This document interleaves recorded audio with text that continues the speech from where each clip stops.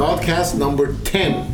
10. Dees. And who is our guest today? Well, Mark, can you introduce? I'd like to introduce our special guest, Dan Williams, who's an old friend of mine, and I've been involved with him with multiple places. He was a friend and advisor for those that listen to podcast number 1 on my AirPrint project when he was at Motorola. And he has an interesting story. I know we're going to get into the one company that we'll talk about, but Dan, and I know he's modest, he doesn't like this, but I knew Dan when he was at Motorola, and Dan has probably one of the most monster patent walls. He is one of the inventors of the flip phone. In fact, I saw your post on it. Right. So how many patents did you have on your wall? 50 some 56, I think. But who's counting? From Motorola. Yeah, and a few others after that. But That was the inventor of the flip phone? I was one of them. I was the team. I did the StarTAC was our family of phones. That's when I joined Motorola, but we did quite a few other products after that were variants of the technology as well as the design. Good to see. I heard this morning that they're remaking Razr. Yeah, I saw that. Oh, was that the? I still have a box of them in my basement. Was that the yellow banana phone? No, that's the Nokia 3110. Coming out too, yeah, that's also. And I'll tell you guys a story very that cool. My son and I were discussing this a few months ago, and I said I just think everyone's tired of the black slab. Yep. And it's just this. It's almost like there's no personality to it. I mean, you got to create personality by putting software into it, but the device itself. Right. And I almost think that these products, these communication products, are coming full circle, and people want more style again. Well, but there's another thing. I think they also want true. less interruption in their life. And if you can, the write-up on the banana phone, is that what they're calling it? In the Journal of the Times yesterday was that this was intended by Nokia as a weekend phone, so you didn't have to be connected. I think it's great. Yeah, and and again, at that point and the one I was making, that we don't have the issues that we had anymore, that technology is burdening the design. And that's why we ended up with the iPhone technology. And I think now we're seeing, to your point, Dave, and others, that people just want more variety and style, and they want choice. So I'm actually happy to see it. I'm going to go dust off all my old sketchbooks and bring them back. It's like owning a yacht, and then you have your dinghy for when you go for a day trip. Yeah. So you take your flip phone for the day, and then you leave your... That's interesting. So I don't want to talk about your dinghy. Yeah. You're not here. So just quickly, we... For introductions, I'm Who Dave. Are you? I'm Dave Pausner. You are bang on the microphone. You are who? I'm Mark Thurman. And I'm Dan Williams. And Ziad Mukaber with Boston Harbor Angels. I realize we don't really do a lot of that on this. The first few we would every say 10 a lot. Episodes we reintroduce ourselves. Yeah, so people know who to send bad email to. To you. So anyway, so what was the? Did Mark tell you what this podcast was all about?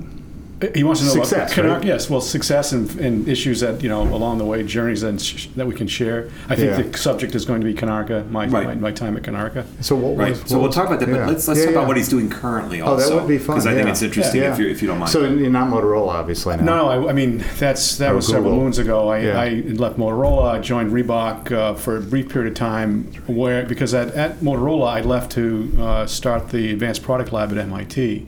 And that's a lot of where the work I met with Mark, and we were doing the beginnings of the wearable movement. That was 2005, 6, something 15, like that. 16 years ago. Yeah. And so Paul Fireman and at that time Gene McCarthy, Gene was heading up marketing for Reebok, had seen a presentation of mine, and they said, "Bring on my wearable here, my earbuds." Are you guys really going to do this? We're trying to reinvigorate the brand at Reebok, and we went down there. I did, in fact, take the position. Initially, we were just going to be doing some collaborative work, but Gene was excited to have me join the company. So was Paul Fireman, and it was a nice 6 to 8 month journey into realizing that, because things are happening in Kendall Square doesn't necessarily mean that they're happening everywhere else. I'm sorry, which company was this? Reebok. Reebok. It was Reebok. And Reebok has now moved their headquarters actually nearby where we are recording They're in the design building. That's over right. They're calling it over there. Yeah. Right down here. where the cruise ships come in. big building. Yeah. Yeah. But shortly thereafter, Adidas bought Reebok, which I think was kind of a big surprise for a lot of people. And they had already really started a lot of their activity in advanced products in Oregon. And Mark knows at the time my wife was Adidas ill. or Adidas? Adidas. Adidas. My wife was ill, and I couldn't do anything to change, so I took the package and said, okay, let's go see what else is out there. And I was doing some consulting, working for a couple of consulting groups in Cambridge, and Howard Burke from Konarka approached me. Actually, he was at a meeting at MIT that I was at, and we started talking, and he was telling me all about Konarka and this wonderful technology. And we'll get back to Konarka in a sec. So I did work for Konarka for almost 5 years. And When was this? this was 2005 to 2011. Oh, a while ago. Maybe it was Oh, 11 perfect. or 12. I'm trying to Yeah, think. 12 I think is failure. 12. Was Yeah, when it it was was just when it I died. left just before they went bankrupt. I joined another company that Mark and I both knew with Matt Growney, who was running Right, Isabella. and I worked did You some did work some with work you. for us. Yeah. And I worked at Isabella doing children's design products and the family communication products that Isabella was developing. And the journey at Isabella, which was all about fundraising and trying to get business to start. Lo and behold, we acquired a company that at the end ended up kind of acquiring us back, and they shut down the product piece of it, which is what I was doing. Yeah. And so I took a little time off to think, well, what's next? And I really wanted to return to the health space. I really thought from the time that I had done this work in wearables, there's a lot of maturity going on. I was realizing there was a lot of interstices between wearables and how this was going to become really part of the way we looked at healthcare in the future, and realized the huge stakeholders weren't at the table. The insurance companies, the payers, the providers. And so I had seen this opportunity with a company called DentaQuest here in Boston, which some folks know their division or branch as of Delta Dental in Massachusetts. Yep. But DentaQuest is the business and the philanthropic research arm of the company. And they're building out an innovation center, which they asked me to come and join the company and help them put together. Where is that based? Here in Charlestown, Massachusetts. Oh, that's great. So- Right by the Wynn Casino. Right by, almost by the Wynn Casino. If that license doesn't get revoked. It'll be interesting that's to right. see. It's in by the old Schraff building. Yeah. So I've only been there 9 months.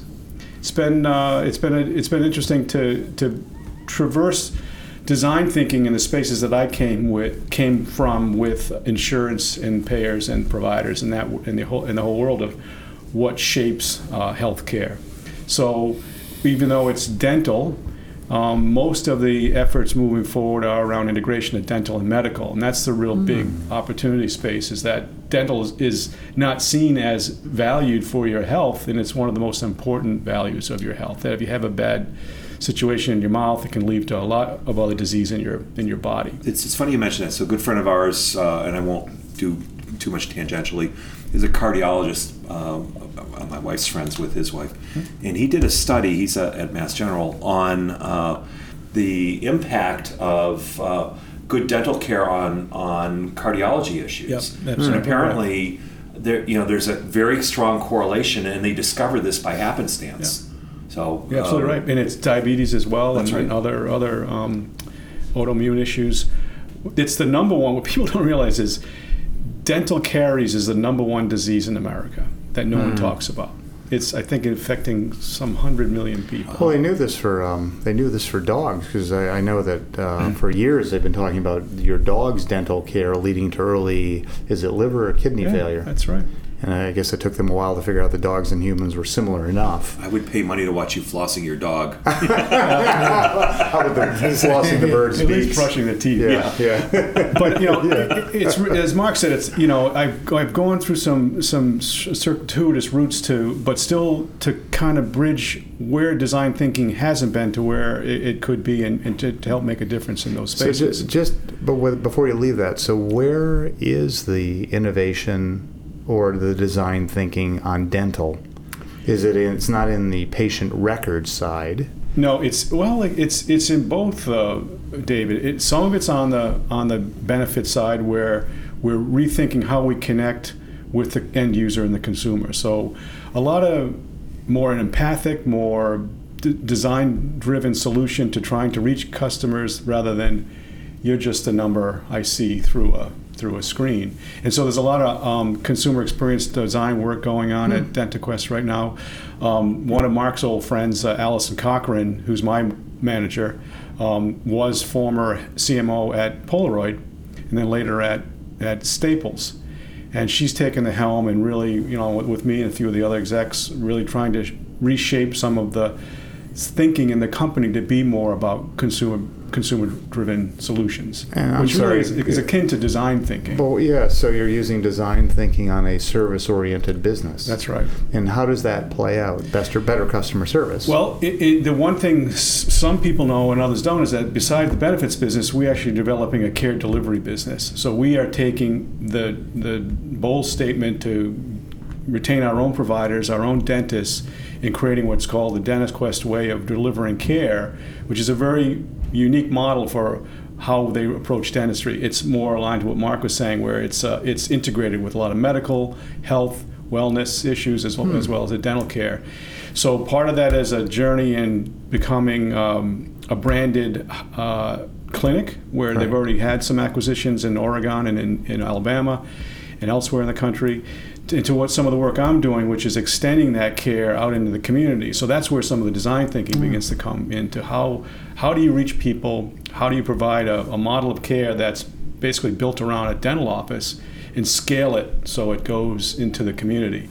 And we think through all the research that happens on the philanthropic side of the house, the DentaQuest Foundation, DentaQuest Institute, that many of the issues that are why people don't go to the dentist have to do with social concerns. And so trying to understand that, we just completed a research project my team did with a team in Chicago, and it was really all about discovering user needs and just observing and understanding. And so really classic design thinking and application of design ideation in the way that we look at things versus the way maybe an actuarial or a lawyer or and someone else. And you don't think it's the picket lines outside the dentist's office, like pro-life would be pro-cavity, pro-choice, anti-cavity. Don't you wish they could combine? Don't you wish they they can combine the primary care physician and the dentist? So you spend 4 hours, you get a cleaning, a full checkup.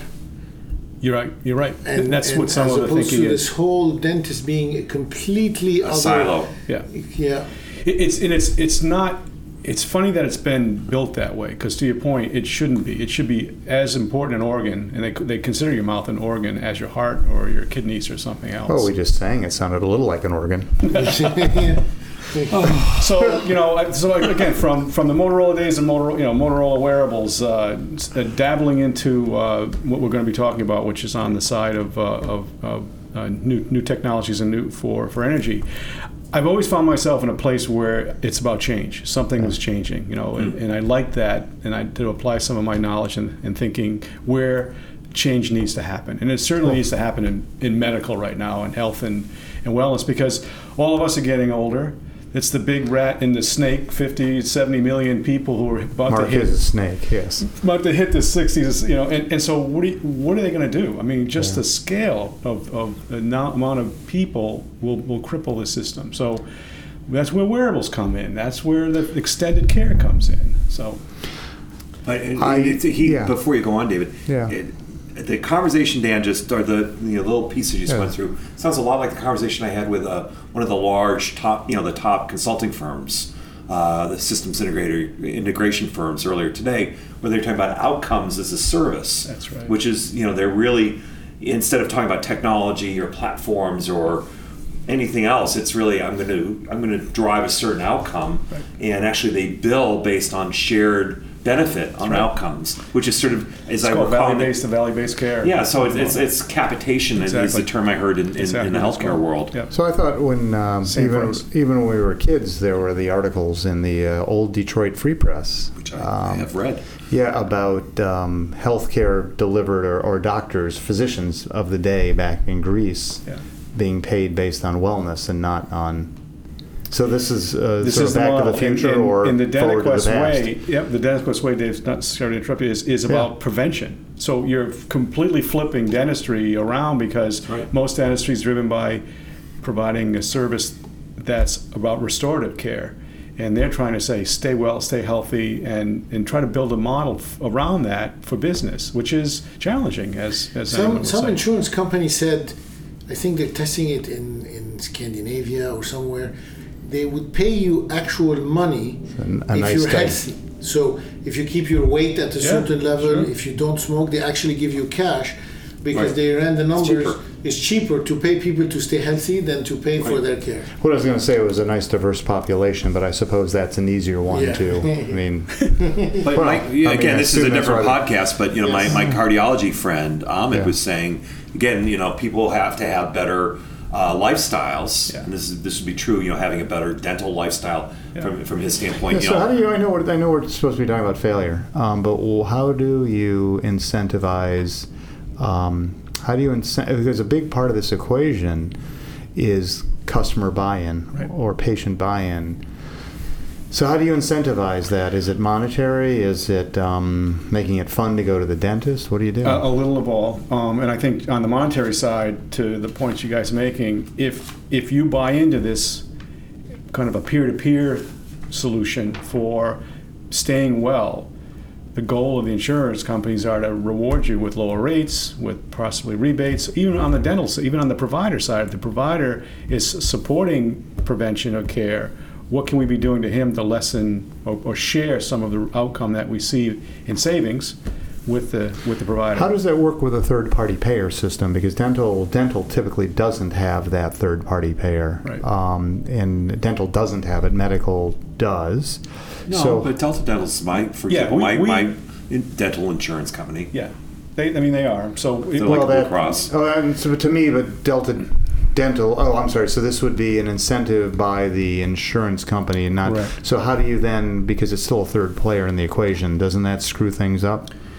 Well, I think it presents the challenge of today's today's model, and this is what we're trying to say: is like the whole of healthcare has got to shift to this, because you're getting people at the end of life, and you're seeing that 5% of the population sucking up 90% of the resources because we pushed it off so long. Now their care costs immense amounts of money, and so if you can get on this other plane where you're keeping people healthy from the time that they're youngsters, and you train them and teach them that this is a part of the way your lifestyle of good health should be, it saves money. So you're still paying in with insurance, but your output is not as high.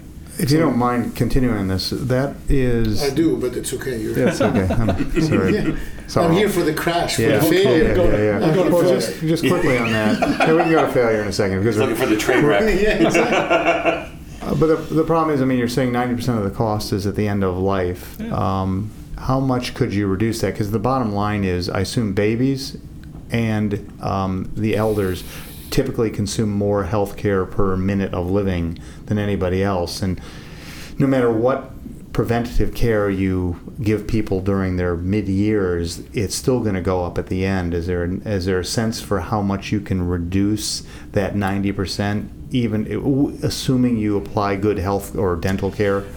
I guess I don't have a straight one answer, Dave, but to Mark's point, if that person maintained good health on their teeth and that didn't lead to some of the outcomes from periodontal disease, which have been shown to be systemic, you're lowering the cost of care to some level. Overall, medical care and dental care. And you're right. Like I said to a couple of people at DentaQuest, I said, we're not measuring the right things all the time. We should be measuring more about, what's happening to the patient. What are the things on the consumer side that we don't generally, or an actuary or a payer doesn't generally look at right now? And those are the things I think that if you could start to measure and track that over time and see that there is this lowering of cost because you're applying these models, then maybe the problem with dentists is the pain that you go through when you're a kid and the noise of the machines. It's frightening. They have to figure something out. Don't go for. They have to change that. My 9-year-old just had a tough dental experience yesterday. Yeah. Why they're still. I remember when we were going back to when we were kids that we would have 2 cavities filled in Detroit with no Novocaine or no nothing, which was a little My like. parents loved me and took me to a dentist with Novocaine. Oh, you had it? We didn't. Our guy was straight out of marathon, man. Let's see if you can tolerate this. Speed.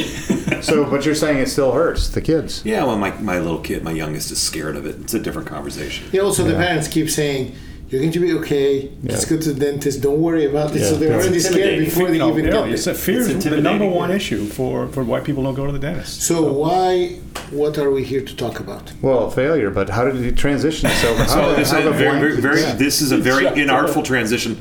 So I had the opportunity to visit with Dan a number of years ago when he was at Konarka, and I was fascinated with the notion that, and again, they raised a ton of money, $170 million. They got tax credits from all over the place, and they had this very thin, interesting, almost like a fabric that convert film. And again, having worked at Polaroid for a bit, you know, the fact they bought a Polaroid plant, factory. You know, it was really and Dan will obviously explain it, a solar sensitive film that could be applied in many ways that were cool, whether it's an umbrella or a backpack or clothing or curtains. What was the point? So this again, we're talking early 2000s. Yeah. And so again, what was that product? What was it? It was late 2000s. Yes. Okay. 2005 to maybe 2011. Right. It says it was they were commercializing UMass research. And the company was named after a sun god in India. Right. Surya. Okay, so tell us about the product.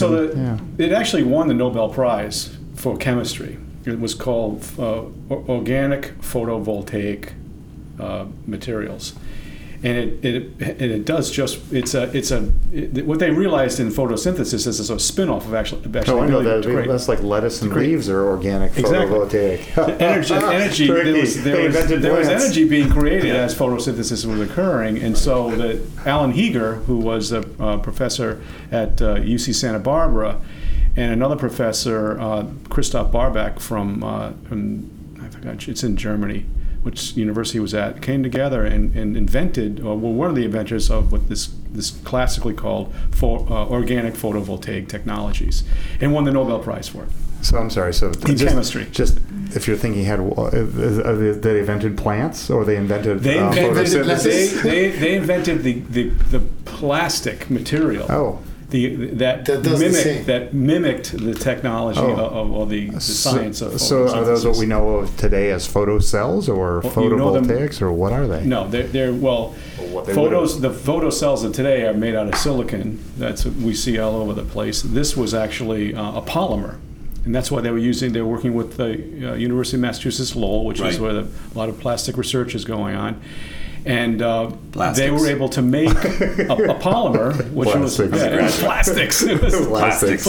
It was just like it was back in the graduate. Sorry, I have one word of advice for you, young man. Plastics. Right. So that could have been what drove Howard. And he said, I want to go. Exactly. Trying not to laugh. Sorry. He satisfied his father and mother. I'm going to plastics, Mom. I'm sorry. So what was the point of these plastics versus silicon? The vision of our company was to create energy for the world, and that really was what got my interest when I interviewed with Howard and Rick Hess. That and the $180 million they raised. Well, no, I helped them raise it. We all helped raise the $180, but Howard was really good at that. And I think when you can storytell about helping people change their lives by giving them something that is relatively inexpensive, like you described, a piece of plastic that you can roll out to give yourself energy instead of a kerosene lantern that was causing not only health issues, but issues like that could be destructive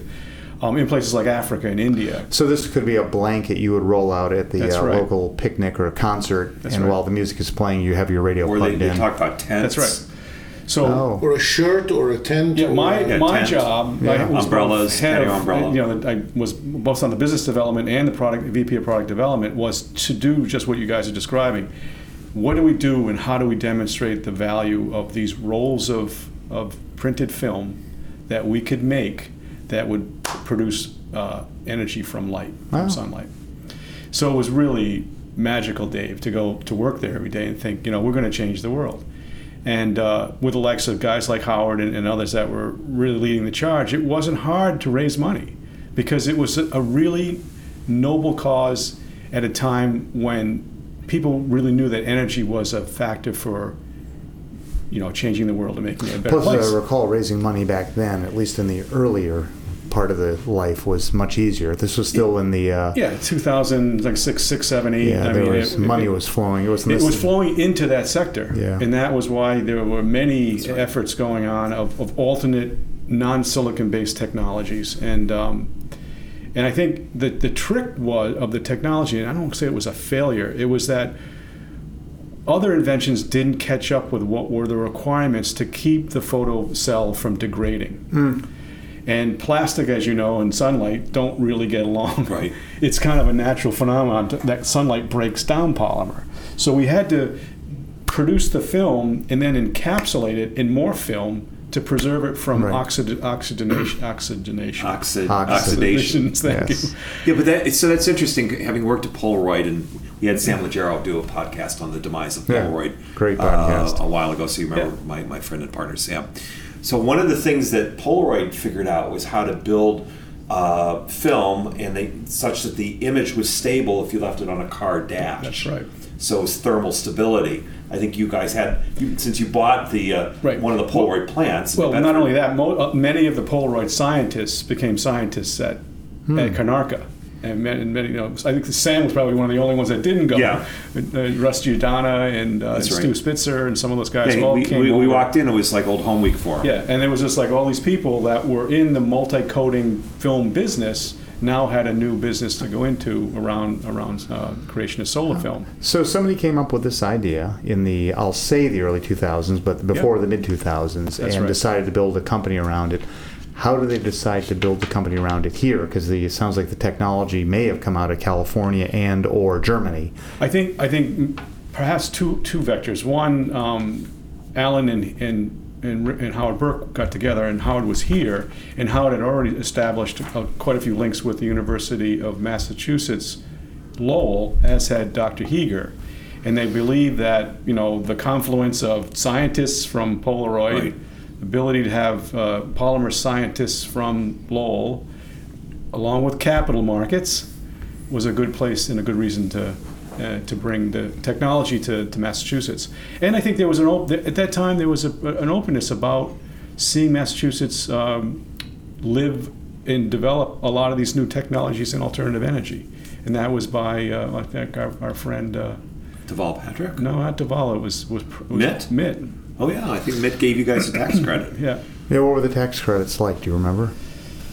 How do they compare to the offers to Amazon to get them? No. I mean, I think it was not so much. It was probably under $3 million. Oh, nothing. Were your offices in Lowell? Yes, the offices were in Lowell, Okay. and we had activity on the campus at UMass as well as our facility in. So were you a startup or you were already a big company? Like when we were a startup. I mean, we were a startup. You considered yourself a startup? We were when I joined the company. I think they had gone through their A round. And they had raised quite a bit of money. I think the B and the C round were the big raises, and they mentioned Chevron in that article, Mark. Right. But the big opportunity came with Total Oil and Gas out of France, who I believe put in almost $40 million. What, out of curiosity, what were the raises back then? It's sort of like talking about dinosaurs, how big they were. And this was a day when everything was larger. I think there were when I was there were 3 tranches, and most were in the vicinity of 20 to 40. How was the A rounds? Weren't that? The A rounds. What was the A round? Do you remember? Probably 5. Oh, or less. so Yeah. sort of normal. Yeah. It really picked up when we had broken through some milestones in the world of chemistry and got the technology's output for energy to be almost 5%. So this hero cell that they made really drove a lot of what became kind of the standard for we are competitive enough in producing enough energy that maybe we can commercialize this. So 5% is 5% of the efficiency. Sunlight impinging on this actually gets turned in. And when we drive along, we talk over each other sorry. constantly on these things. When you drive, Just Dave does it. I do it. I do too. The wheel is very loose. No apologies. That's what we Dave likes do. the subject. We let him talk until the end, and then we say something. I'll have you know my phone is ringing. You can't hear it. Now you can. When you drive along the Pike and you get off in exit 13, there are solar cells. Yeah. What is the efficiency of those?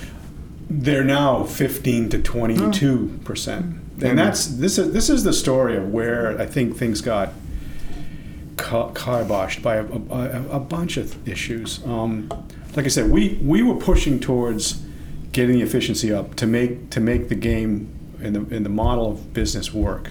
And how high did it have to be even to compete with solar cells back then? It really needed to be at 10, I think, to be competitive. What does it mean? Can you explain what? So what they have is a measure called one sun. So if they take a square yard of area at the equator and blast it with sunlight for 1 hour, how much energy is converted? And obviously, it's the conversion factor is how we measure a solar panel. So how much gets converted electricity versus how much is created heat or just reflection or however other means. So it was low, but in some situations where there was enough area, square area, divided by how costly it was for us to produce it, meant that we had certain markets that were viable. Name some even at 5%. Portable energy. So a big area for me to create was incorporating the technology into consumer products. Like we had solar bags that had panels on them that would charge your battery to keep your phone lit up. Even back then. Yeah, we had relationships with 3 or 4 bag companies that were producing panels for And them. the phones back then were flip phones, were they? I forgot. It's a long time ago. Yeah, flip phones. Not the old ones you carried around in the big bag. No, that looked like no, there was a early portable 90s. phone. Like in Get Smart with a shoe phone. There was some of the Yeah. beginnings of These are early iPhones. I mean, Yeah. just before Oh yeah, iPhones. that's right. Maybe true. Blackberries. So I'm sorry. So taking that to trying to understand that, if you put it on a tent, would it be enough to charge your phone overnight for you? Well, or not overnight. Yeah. Well, moonlight, high efficiency. I should have brought my little piece of Konarka film. I got it on my desk. Oh yeah, over the course of the day, would it be enough? It's still producing energy. Is it really? It is. We have a little motor, Oh, you have it. Photo. No, it's a little photovoltaic. But so you're. That's great. Can you tell us also how did you create value along these raises? So you just said you improved the chemistry. So you didn't do anything commercial. Before you do that, let me at least get a sense of where the product stood, because your question's great, but where the product stood in terms of But David practicality. didn't ask it, so. Right. No. So where the product stood in terms of the practicality, then sort of I match can up. answer both because I think that they're connected. And to your point, we needed to find markets that match the cost. We weren't a grid solution. That's what you're talking about when you say I see guy on 128 and I see all these panels. That's tied to grid solution. That has to be under $1 a watt to be a practical solution, where we were maybe 4 times that cost. And so when we had to look at the markets, we said, well, we can see there's certainly consumer, there's commercial viability, and then there's what they call in-building or on-building, and then there's grid. So the more you went this way towards grid, the cost had to go down. So we had early markets where we were selling material for charging, and for military was interested in this, for applications on the tents. We did things for, we worked with Greg Norman's company out of Florida. The golfer? Yeah, the golfer. And he had a the vision. shark or what is it? The kangaroo? We did a prototype with one of his installations at one of his facilities, which down there all the carports are covered. Yes. Right? Yeah. So he had this sort of fabric stretch stuff with a company called Sky Shades out of Australia, which he was also an owner of or a partner with. And so we put the material on the Sky Shades umbrellas, and they were juicing power for people's cars, for the lights that were running. They had batteries and the lights would run at night. Why was that a good market versus solar, because traditional solar cell, silicon based at the time? Because that stuff didn't exist. Because the cost was high. Our cost to make our product didn't afford us yet to be in those higher markets. No, but why wouldn't Greg Norman, for example, just understand your markets? He couldn't put silicon on fabric. His structures he are had made out of fabric. Yeah, got it. So okay. So the application, again, solar curtains, where you wanted some flexibility. So military, you can roll it up and then take it in your back. Yeah, I should have brought some of the pictures because we worked with Coleman brand camping company. We did a rolled out charger. How long was it? It was about 8 feet. And so you roll it out not at night. No, but you rolled it during out. the day. You actually hung it on outside of your tent. You pulled it down, and it produced energy that charged a little battery, or could charge your phone or your computer. And that was enough to keep your tent lit at night and keep the bears out and everything else. Yeah, that was And so when you talk about fundraising, the fundraising was matching, of course, the vision that we were going to get here, but where we did have some income and revenue in the lower, more costly markets, where we could show the value. And a lot of this, Dave, was about showing that value, that product worked. And so that was just getting back to what happened. Without that second layer of a polymer to protect the inner layer, that became the biggest challenge for the company. Well, these things degraded before they, how quickly would they degrade? Would they last a year? It depends on how strong the sun was, and I'll get to that story in a second. Okay, there we go. So we had a big interest through Sky Shades and this company we were working with in Australia, and they introduced us to the folks in Abu Dhabi, and where everything is covered. Everything is tent. A lot of sunlight out there too. And so we went over to the UAE and we met with some of the folks there, and they said, we love this, but what we really want to figure out is, how do we get more energy out of it? So they were willing to put some dough in. They were friends of Total, because that was the French oil company. And Jared Kushner wasn't himself taking he wasn't there yet. Jared Kushner was sick. We don't want to get in trouble. We went back to the drawing board and we said, what if we invented a material that you could put on a piece of glass, and we would instead of coating it with a solid material, we would coat it in a waffle material. So some of the light came through, but the photovoltaic properties still stayed intact.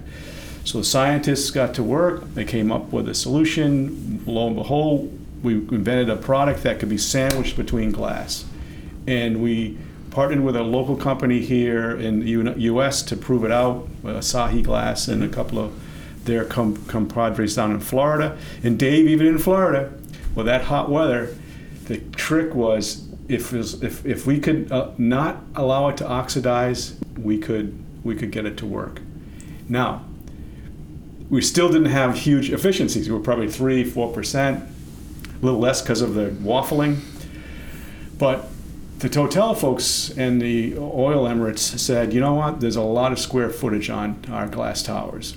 And we think just any allowance of energy savings by using this material could have a high. Just to cut down the sunlight in. It's cutting sunlight down and producing energy. So the whole building was an energy radiator. So was it a blanket around the building, or was it just going to be incorporated in the glass shades? No, panels of glass. Putting in a panel of glass. And having the glass, doesn't the glass solve that thermal insulation problem? Exactly. It solved the oxidation problem. Oxidation problem, okay. And that's we worked with a company that was in Florida who made these glass sandwich panels, like you see with a safety glass. Right. Yeah. Understood that technology, understood how to do it. And so I guess right around that time, Dave, is when we were still raising money on all these opportunities. And how much were you raising? So every time you invent something, we went back to the well. You would go back and say, "Hey, we have a great idea." And what was the well? R&D mode. The well was current investors. Were there VCs involved, or just institutional? Mostly institutional. There were the Chevron. There was Konarka Minolta. There was Total Oil and Gas. There was one. You had a couple of. They were strategic partners, or they were just investing. They were So strategic. they would get a piece of the technology. Right. What would they get? Yeah, just out of curiosity, what would they get for their money? They got a lot. I mean, towards the end, it was, we as the core team was probably under 10%, maybe 8% of ownership, and the rest was being beholden to the venture team. Oh, I didn't mean it that way. So you diluted at that point. We diluted, significantly. Right. How about in terms of the ownership or rights in the IP you were developing? different question, right? I think that was resolved in bankruptcy. Yeah, it was. But you spoiled the ending. Oh, sorry. We thought they succeeded. You said we're all using it now. Yeah, he ruined it. Spoiler alert. I remember we went to Paris. Wait, it's about failure. Obviously, the thing died. Okay, sorry. We went to Paris. I mean, we went, and I was part of the team that worked with a Total team to evaluate the technology and determine if it was a good invention for them. And the way Total looked at our product is they looked at it as a carbon product, just the way they look at oil. They think they're in the carbon business. Well, isn't it? I forgot that they are hydrocarbons, right? Hydrocarbon, right? It's exactly that. And they said this is exactly in our portfolio. We want to help develop it. We want to help promote it. But there's no conspiracy that they actually invested and helped you fail. So helped us fail. So I don't think they wanted us to fail. There was no such thing as fake news back then. Fake news is new. So I'm sorry. So there's just a small point. They got an interest in the company, but they got no advance rights on the technology itself. In general, the investors, the strategics. I shouldn't. I don't know enough about it, Dave. I think there was certainly everyone realized that they had an opportunity to be a part of it. If the technology worked and applied to their own markets, they would be successful. So think about this. I mean, if Konarka Minolta put money in, they're in the film business, right? They had a lot of factories in Japan with a lot of ability to shore up what was a dying film business. Yeah. Okay. That's an important point. And again, for those of us that have listened to the prior podcasts, if you listen to the Polaroid podcast, the death of film, the failure of film, created these opportunities or these needs. Capacity. That's tons of capacity. Okay, so you were raising money from every time you come up with an idle invention. Workers. Further, which is bad in Japan. So every time you come up with a new invention or a new business opportunity, you went back to the well to raise money to support it. Yeah, because I mean, it was costly. Sensible. It was a high burn. There we had a lot of heavy scientists and people that had to be paid, but that really wasn't the driver. The driver was we had a small little lab up in Lowell that was running film that was only about 6 inches wide. So the print capability was very low. It was also a Polaroid test coder. And it's exactly right. And we X1. We knew that in order to do some of the scaling that we were talking about, we needed to learn how to scale. That was a big issue with the investors. Does this scale, guys? And the answer is always yes. Always yes, of course. But what was happening at the same time was Polaroid down in New Bedford was up for sale. Right. And there were no takers because who wants a film business? Right. And it was perfectly designed plant for what we wanted to do, in widths up to I think a yard wide. Yeah. It was pretty massive. Looked like big paper rolls. Yeah. But it was a polymer. Exactly right. So it was a multi-coder. It did all the multi-coding. It did all the drying. It did the rolling. It did the cutting. It was brilliant at fast speed. So big. I mean, one of the later rounds, which because it was part of the goal of the investors to say, let us help you scale. And so a lot of that money went into buying the Polaroid plant and then, of course, running the Polaroid plant, which probably ended up and cost us more than we bought it for. You ran the plant. Did you sell anything? Yeah, when we were making those chargers I was telling you about out of the plant, while we were trying to figure out how do we get efficiency up and how do we get stabilization down, which was a lot. So you did reach the commercial level. Yeah, that's a small level. What kind of revenue? Hundreds of thousands, millions? I would say. Yeah, under $1 million a year. I mean, we weren't doing that. We weren't doing that much. But the investors were willing to go along with this. Yeah, and so here's where I think things started to go south. You had oil prices going down, I believe, at that time. You had you had someone I think by the name of either Bill Clinton or one of the Bushes cut a deal with China and allowed for some of this technology to be imported with low tariffs. So the Chinese got into the business rather quickly on building standard photovoltaic cells. Not the polymer-based. Not the chemistry, not any of the alternative technologies. And so now where the price might have been, $3 or $4 a watt in silicon, it was down under 50 cents. So it was literally competing with fossil fuel. And they could make it that quick and that cheap. And that was a game changer. That was a game changer. Killed you guys. And then it really started to get to be crunch time for us and any of the other alternative technologies, because not only was the window closing, you had a competitor coming in at the grid level that were really willing to drop the price and provide the services that seemed to be wanted by the industry. It's cheap solar for consumption. Was your technology, did you consider it to be disruptive, or was it a technology that had its place but wasn't disrupting the whole industry? I think it was disruptive for the small applications that we were developing energy for, which were these portable charging solutions.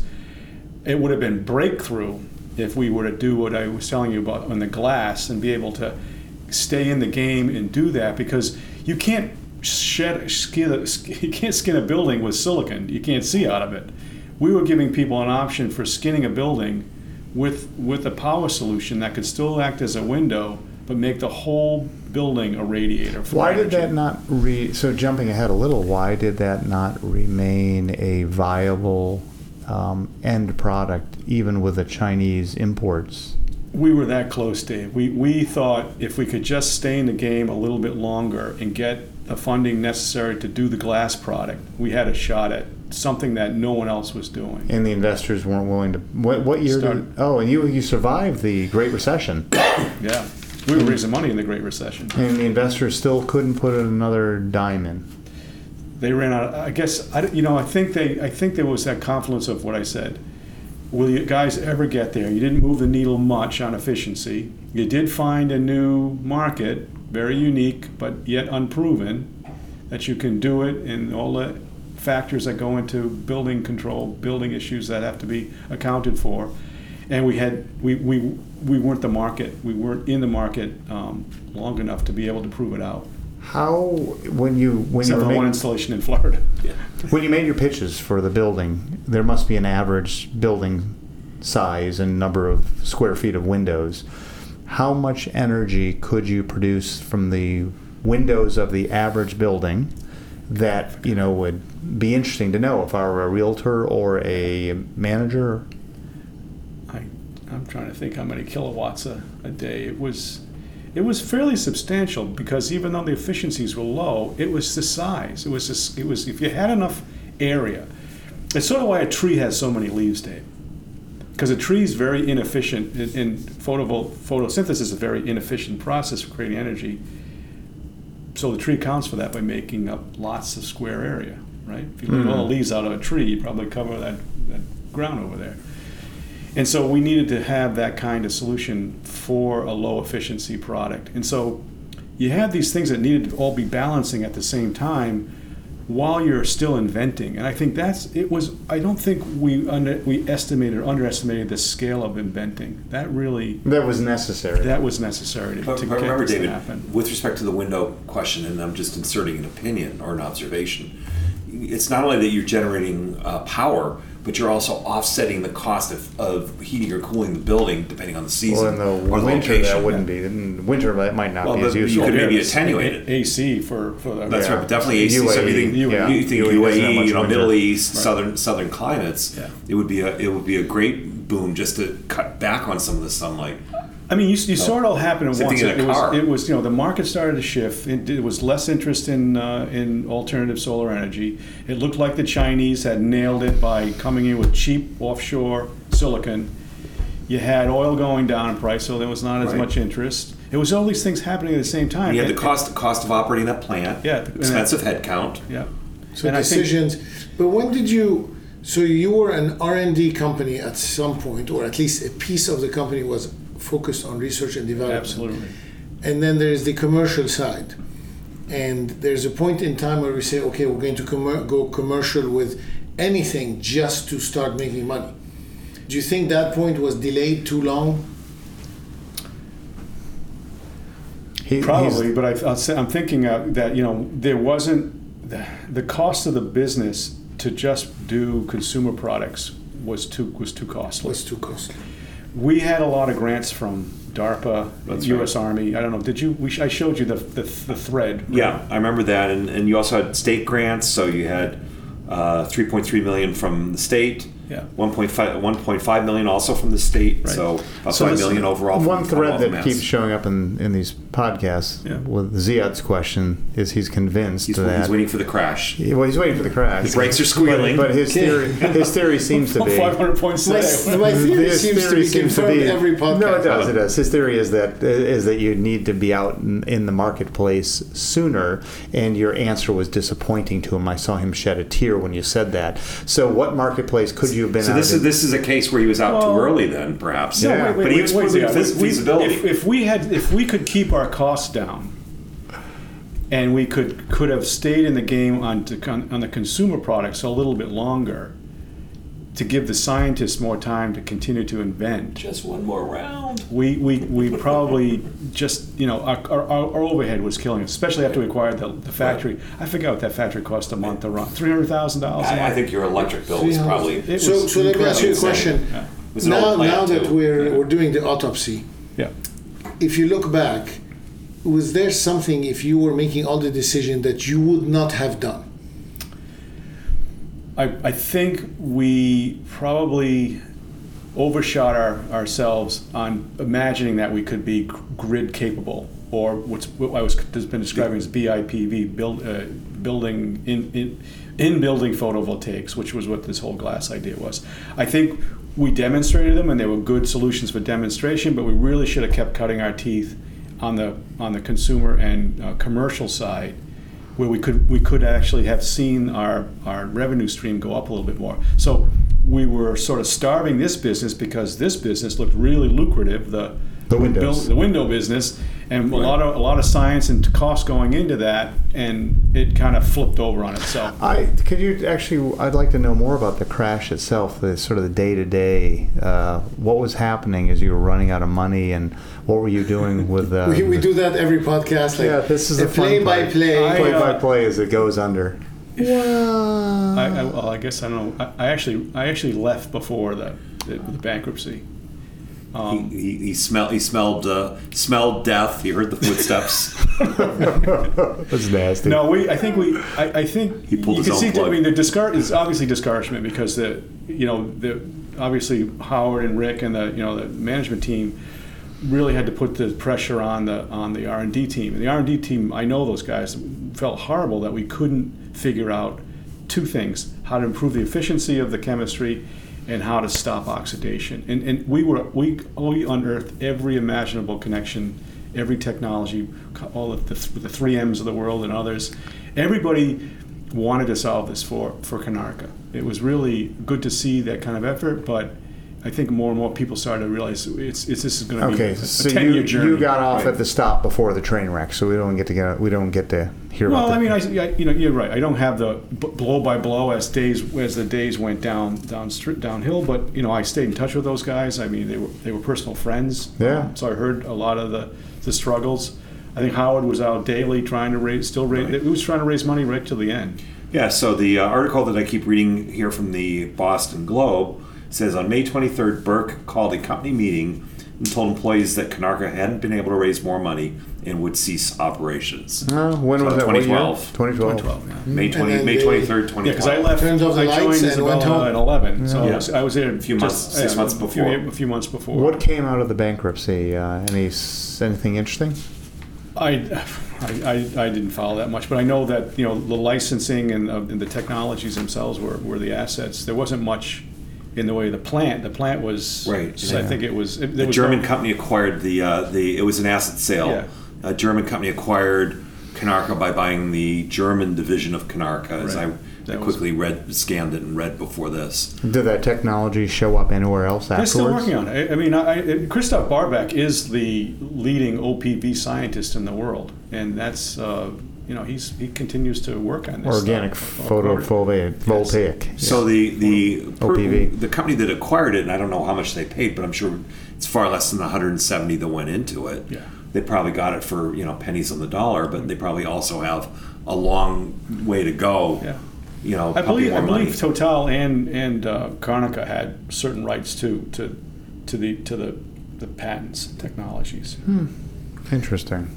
And so looking back, and that's really the area that I like to focus on. Brakes are squealing. How much money Train is hurtling down the hill. So because we deal with companies all day long, and they ask us for advice, and I keep telling them, keep your overhead as low as you can, and try to get to any type of revenue as fast as you can, just as an insurance policy for bad times.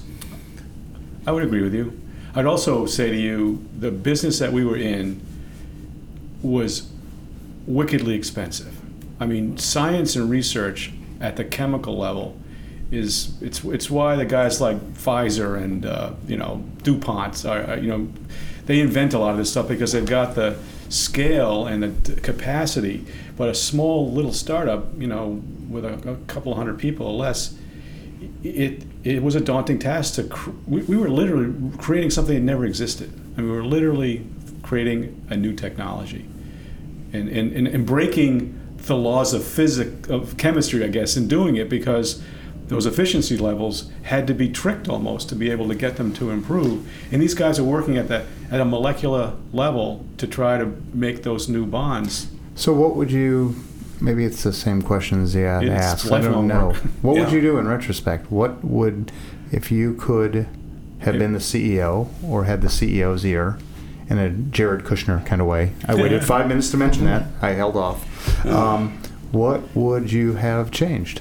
I think I would have done what Ziad was saying. I think we needed to have more accountability, that we had at least one of those business areas was viable. That we could have done more in demonstrating the value in the consumer space. Keep going. I will get a response, though. And maybe even the military space, which was a lot of interest at that time because they were going into Iraq and those areas. But the CEO, I'm assuming, was a bright person, bright guy probably. Semiconductor executive. And he or she must have seen these same things and clearly made a different decision. Probably wasn't irrational. So what I'm driving at is this post facto analysis, which is we should have gone to market sooner.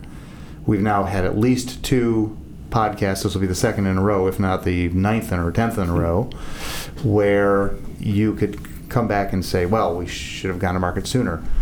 But these CEOs are deciding otherwise. Why would the CEO in Konarka's case have decided not to do what you are suggesting perhaps he should have done? Why did he or she focus on pushing out the... My answer, David, is that the other markets that we were trying to get into had the scale of financial gain that was necessary to support the R&D and the research. We couldn't support the R&D and the research by just doing portable Greg charging. Norman's tents. Right. So he knew that. It's a flawed model because it's so expensive. You almost want the government to fund the R&D. That's the Chinese model. And the state government did $5-6 million. Right? No, it's not a flawed model. It's the normal progression. It's not flawed, but it's a model that has a lot of risk because unless you, which you try to do, unless you target a huge market, the company is not viable. No, wait a minute. So, but isn't what you... They did target a huge market. Isn't what we saw happen here exactly what it's all about in the dog-eat-dog world of a startup, which is that most of them don't succeed because invariably each CEO is making the same set of decisions. I could divert my energies and I could work in this area that's not fruitful. I could do custom products, or I could focus on the thing that I really want to do, and I think my investors will hold out. Well, Mark was counting on that. Yeah, but also I think there's a psychology piece where they're out to change the world. So doing one backpack that charges a phone is not changing the world. So they had, I don't want to call it an obsession, but they wanted to change the world. and it was that was the goal of the company. No, I think that's too easy. You're making it too easy. I think that the bottom line is, going back to what we talked about last time, is most companies simply fail. And just because they fail doesn't mean they've done anything wrong. It's just the natural way. People die. That's the normal way of things. Businesses die.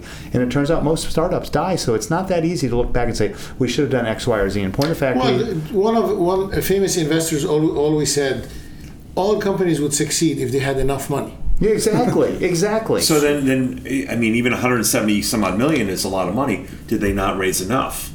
That's one question. Or did they spend too much on the Polaroid plant?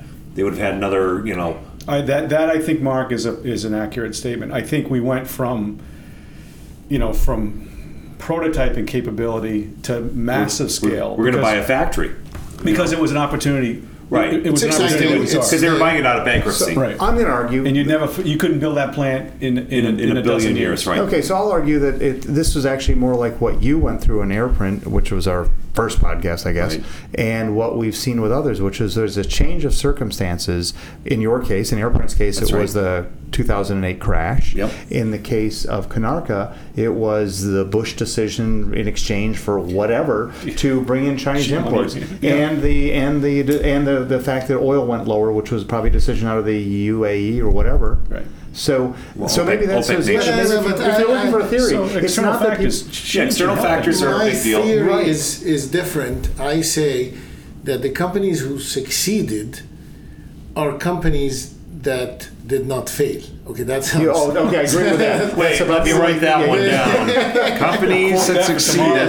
No, but because of a series of decisions. He's getting ready for the marijuana release here. That were made along the way that steered them away from failure. That's the whole. You can't always say, because that's your comfort zone, David. It's always the outside world. It's the economy. It's the recession.